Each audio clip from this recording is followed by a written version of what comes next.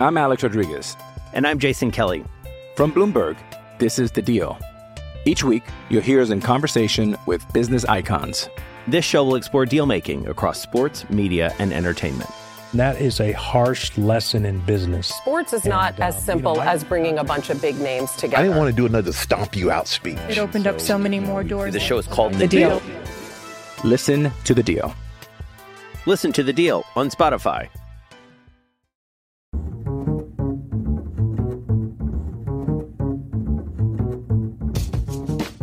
Last night's 6-3 win over the Capitals was probably the best game the Penguins have played all season. Good morning, good Monday morning. I'm Taylor Haas again, filling in for Dan on another daily shot of Penguins podcast. He'll be back Tuesday, so I'm just filling in for another day or two with these shows. And we're going to talk about the Penguins win last night, and then I'm going to answer some of the questions that I didn't get to last episode. We had way too many come in.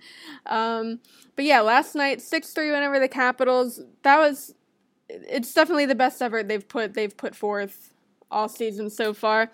And we saw a couple of firsts. I mean, that was the first 2-goal lead they had at any point this season. That's just crazy to think about. And then that was the first time that they were ahead in the scoreboard going into the third period. Again, crazy to think about. And then, to win 6-3, that's huge. It's a huge 2 points against a division rival. We've been repeating it over and over, but these games, every game means so much more this season because 8 teams in their division, the top 4 are going to make the playoffs, and so every point matters just that much more because it's only against their own division. These are the teams you're competing with to make the playoffs, and the Penguins, I mean, they haven't been ahead in the third period at all this season until last night, and a lot of these games have gone into overtime, so they've been giving away a lot of these loser points to other East Division teams, so that's huge to not only win, but to win in regulation against the Capitals. And 2 guys who stood out last night the most for me, I wrote about it in my story, Cody Ceci and Mike Matheson. I mean, they were probably their best defensemen in the game. I mean, statistically, if you look at the shot attempts, they were the best defensemen in the game. When they were on the ice, when Ceci was on the ice, the Penguins controlled just over 55% of the shot attempts, and that's almost a 9% rise from when he was not on the ice. And then when Matheson was on the ice, it was just over, I want to say 50, I think it was 52% of the shot attempts, and that's up a little over 3% from when he was not on the ice. So when they were on the ice, the Penguins were in control, they were possessing the puck more often. But I mean, that's huge to see big games from both of those guys, because they're 2 guys who had struggled really to start the season. Matheson really didn't have a great start at all. He got injured in that second game. He was out for a while. When he came back, that first game when he came back, still looked a little rough. But these last 2 games, he's looked really strong. Something he talked about at practice is that, this kind of extended time off he thought would be good for him because coming in for a new team, he's still learning the system, learning the way the team wants to play, and being able to watch the games from a different angle and really focus on video for this long, he thought would just be good for him. And I asked him about it after last night's game, and he said he feels more comfortable after that extended time off. But I mean, they were strong on both sides of the puck, both of them. Matheson, he had the primary assist on the Brian Rust goal in the first period, and it was just. That was good to see because, I mean, something we talked about, with Mike Matheson, when he was joining the team is that he has, really great offensive instincts, and we really haven't seen that up until this point. And, I mean, we saw that him and Crosby, they had a really nice passing play leading up to the goal. And I have the clip of it in my story if you go and find it on the site. But Crosby moves towards the blue line, and Matheson, and if you look at Crosby, he's looking for Matheson to move forward in the play so he can set him up, and Matheson didn't hesitate. He knew right away what Crosby wanted him to do. So Matheson moved forward in the play, And he passed the puck. It was through like a little bit of traffic. It was through the legs of, I think, Guentzel. There are two capital sticks right in that area, and he found Rust right away in perfect position for the tap-in. So that was great to see. CC picked up a primary assist too. A little bit, I think it was 30 seconds later. That goal, it was Tanev's goal. Just a shot from the point. Tanev buried the rebound. CC picked up another secondary assist later in the game. Matheson originally had a secondary assist. As I'm recording this, they just took it away. But they were good on both sides of the puck. CC, he led the team with 3 block shots. He had a hit. He had a takeaway. Matheson had 1 hit, and the defensive play that stands out from him, for me, it was early in the second period. Garnet Hathaway took off on a breakaway, and Matheson caught up to him and dove and just knocked the puck away. That was the best I thought we saw from him all night. And then moving away from the defenseman, Jari, for him to come in, get the win, that was big from him. He let in 3 goals. None of them were really bad goals from him. They were kind of bad, weird bounces, weird plays.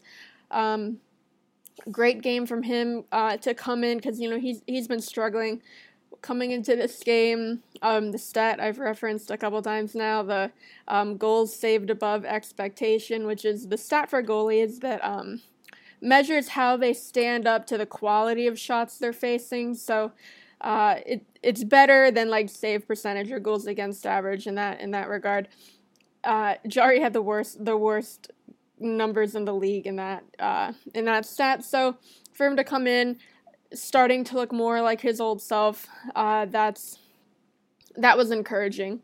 And then the top line, Crosby, Guentzel, Rust, I think they combined for 7 points. They accounted for 4 of the goals. So good to see them clicking too, because the top 6 really, they've struggled. They've been streaky too at times. So, and then I thought, Tanev, it was really fun to watch him all game. He had the goal, but just watching him, the energy he had, and then how physical he was getting with like Tom Wilson and Brendan Dillon in the crease. He was fired up all game. He was definitely getting in the heads of the guys I just mentioned. They were yelling at each other from the bench all game. But yeah, just great game from them. And then good to do it in front of Ron Hextall and Brian Burke. They were in the building for the first time since they got hired. So good to put on a show, good show in front of the new bosses. We both have stories up on the site from last night from PPG Paints Arena, so you can go check them out on DKPittsburghSports.com. But stay tuned. I'll be back in the next segment taking your questions.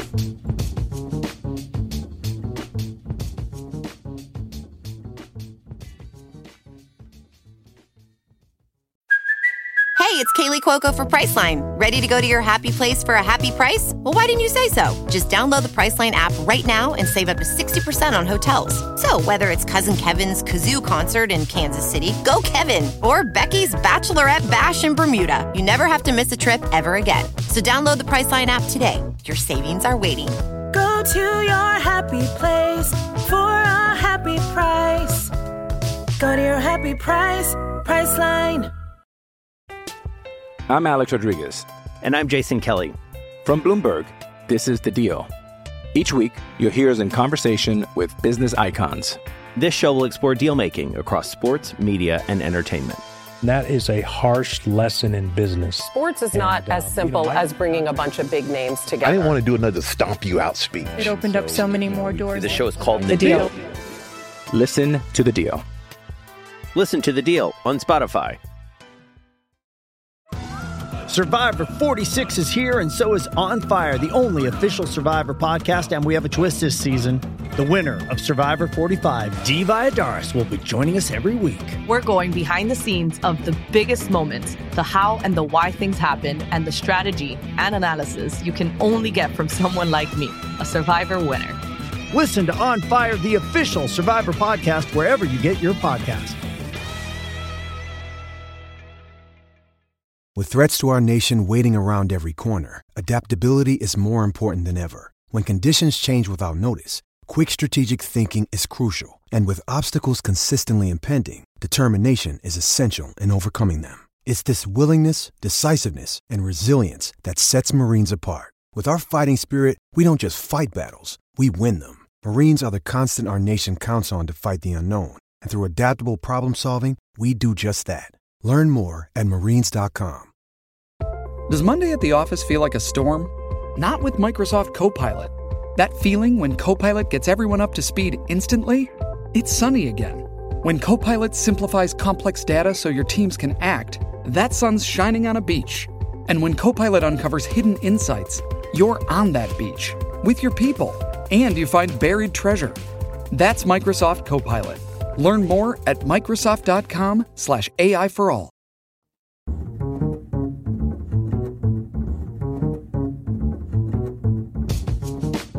This segment of Daily Shot is brought to you by the Greater Pittsburgh Community Food Bank.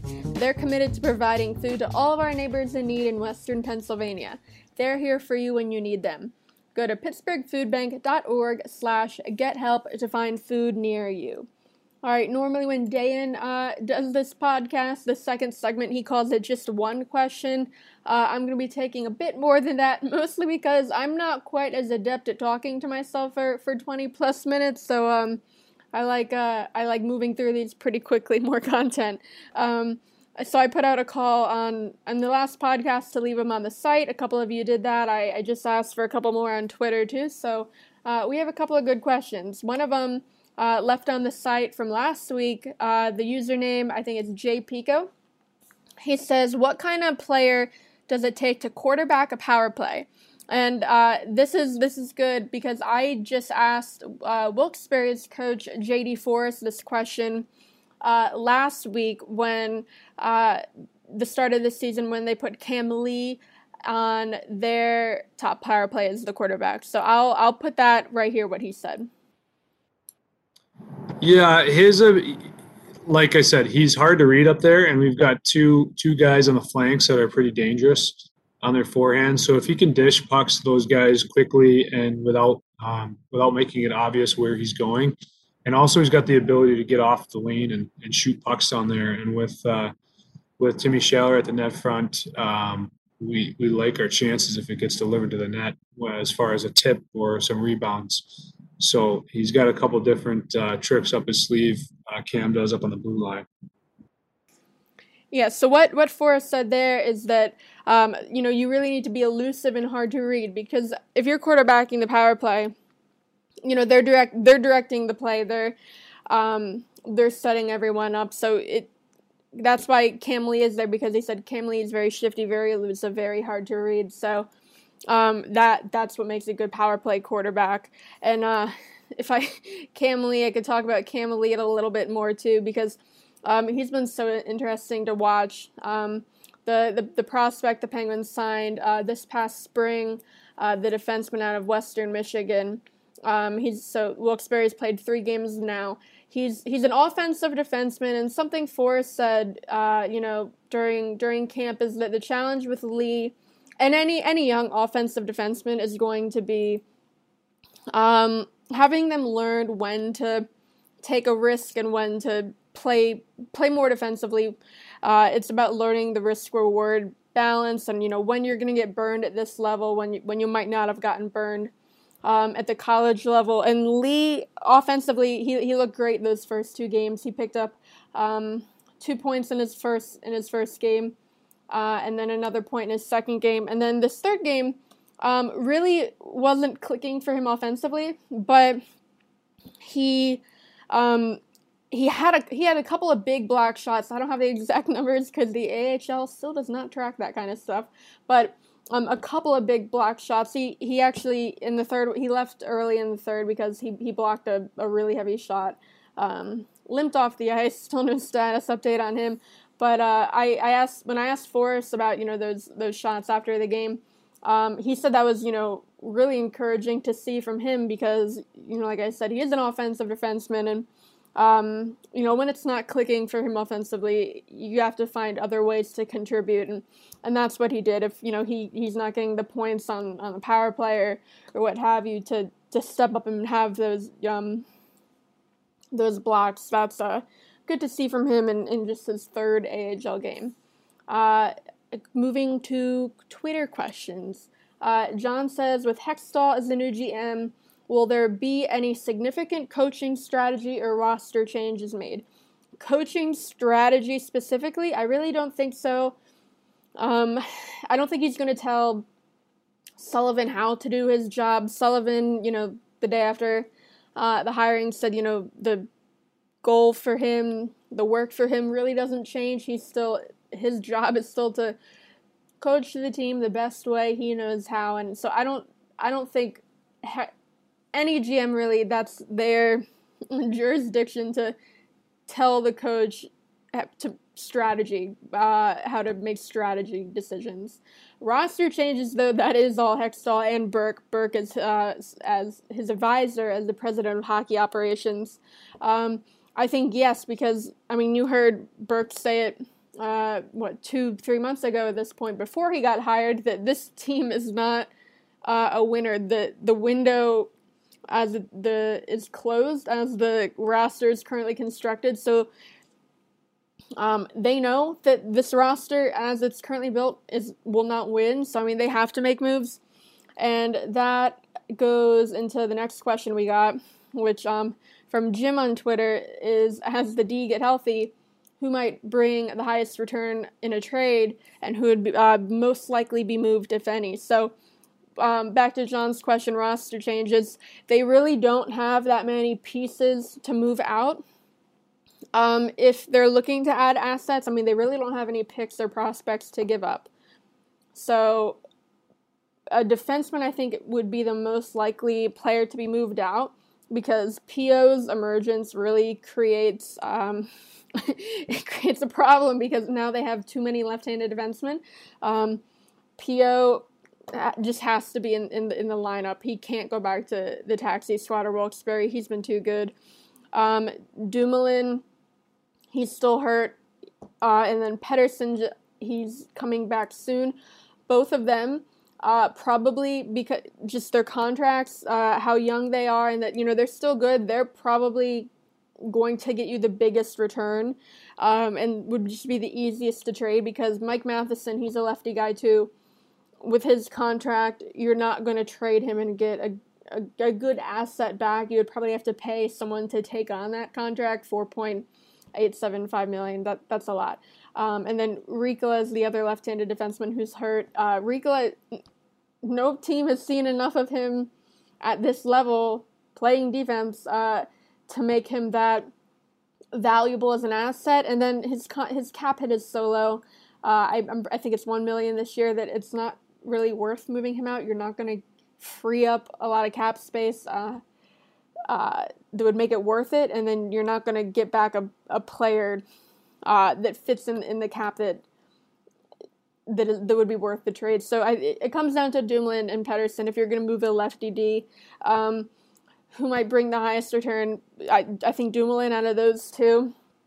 And I think P.O. has shown that he can play on the top pairing, top minutes, with Chris Letang. So I think if they're going to move a defenseman, Dumoulin or Pettersson would be my pick, and depending on what their target is, Dumoulin probably the more likely of the two to go out.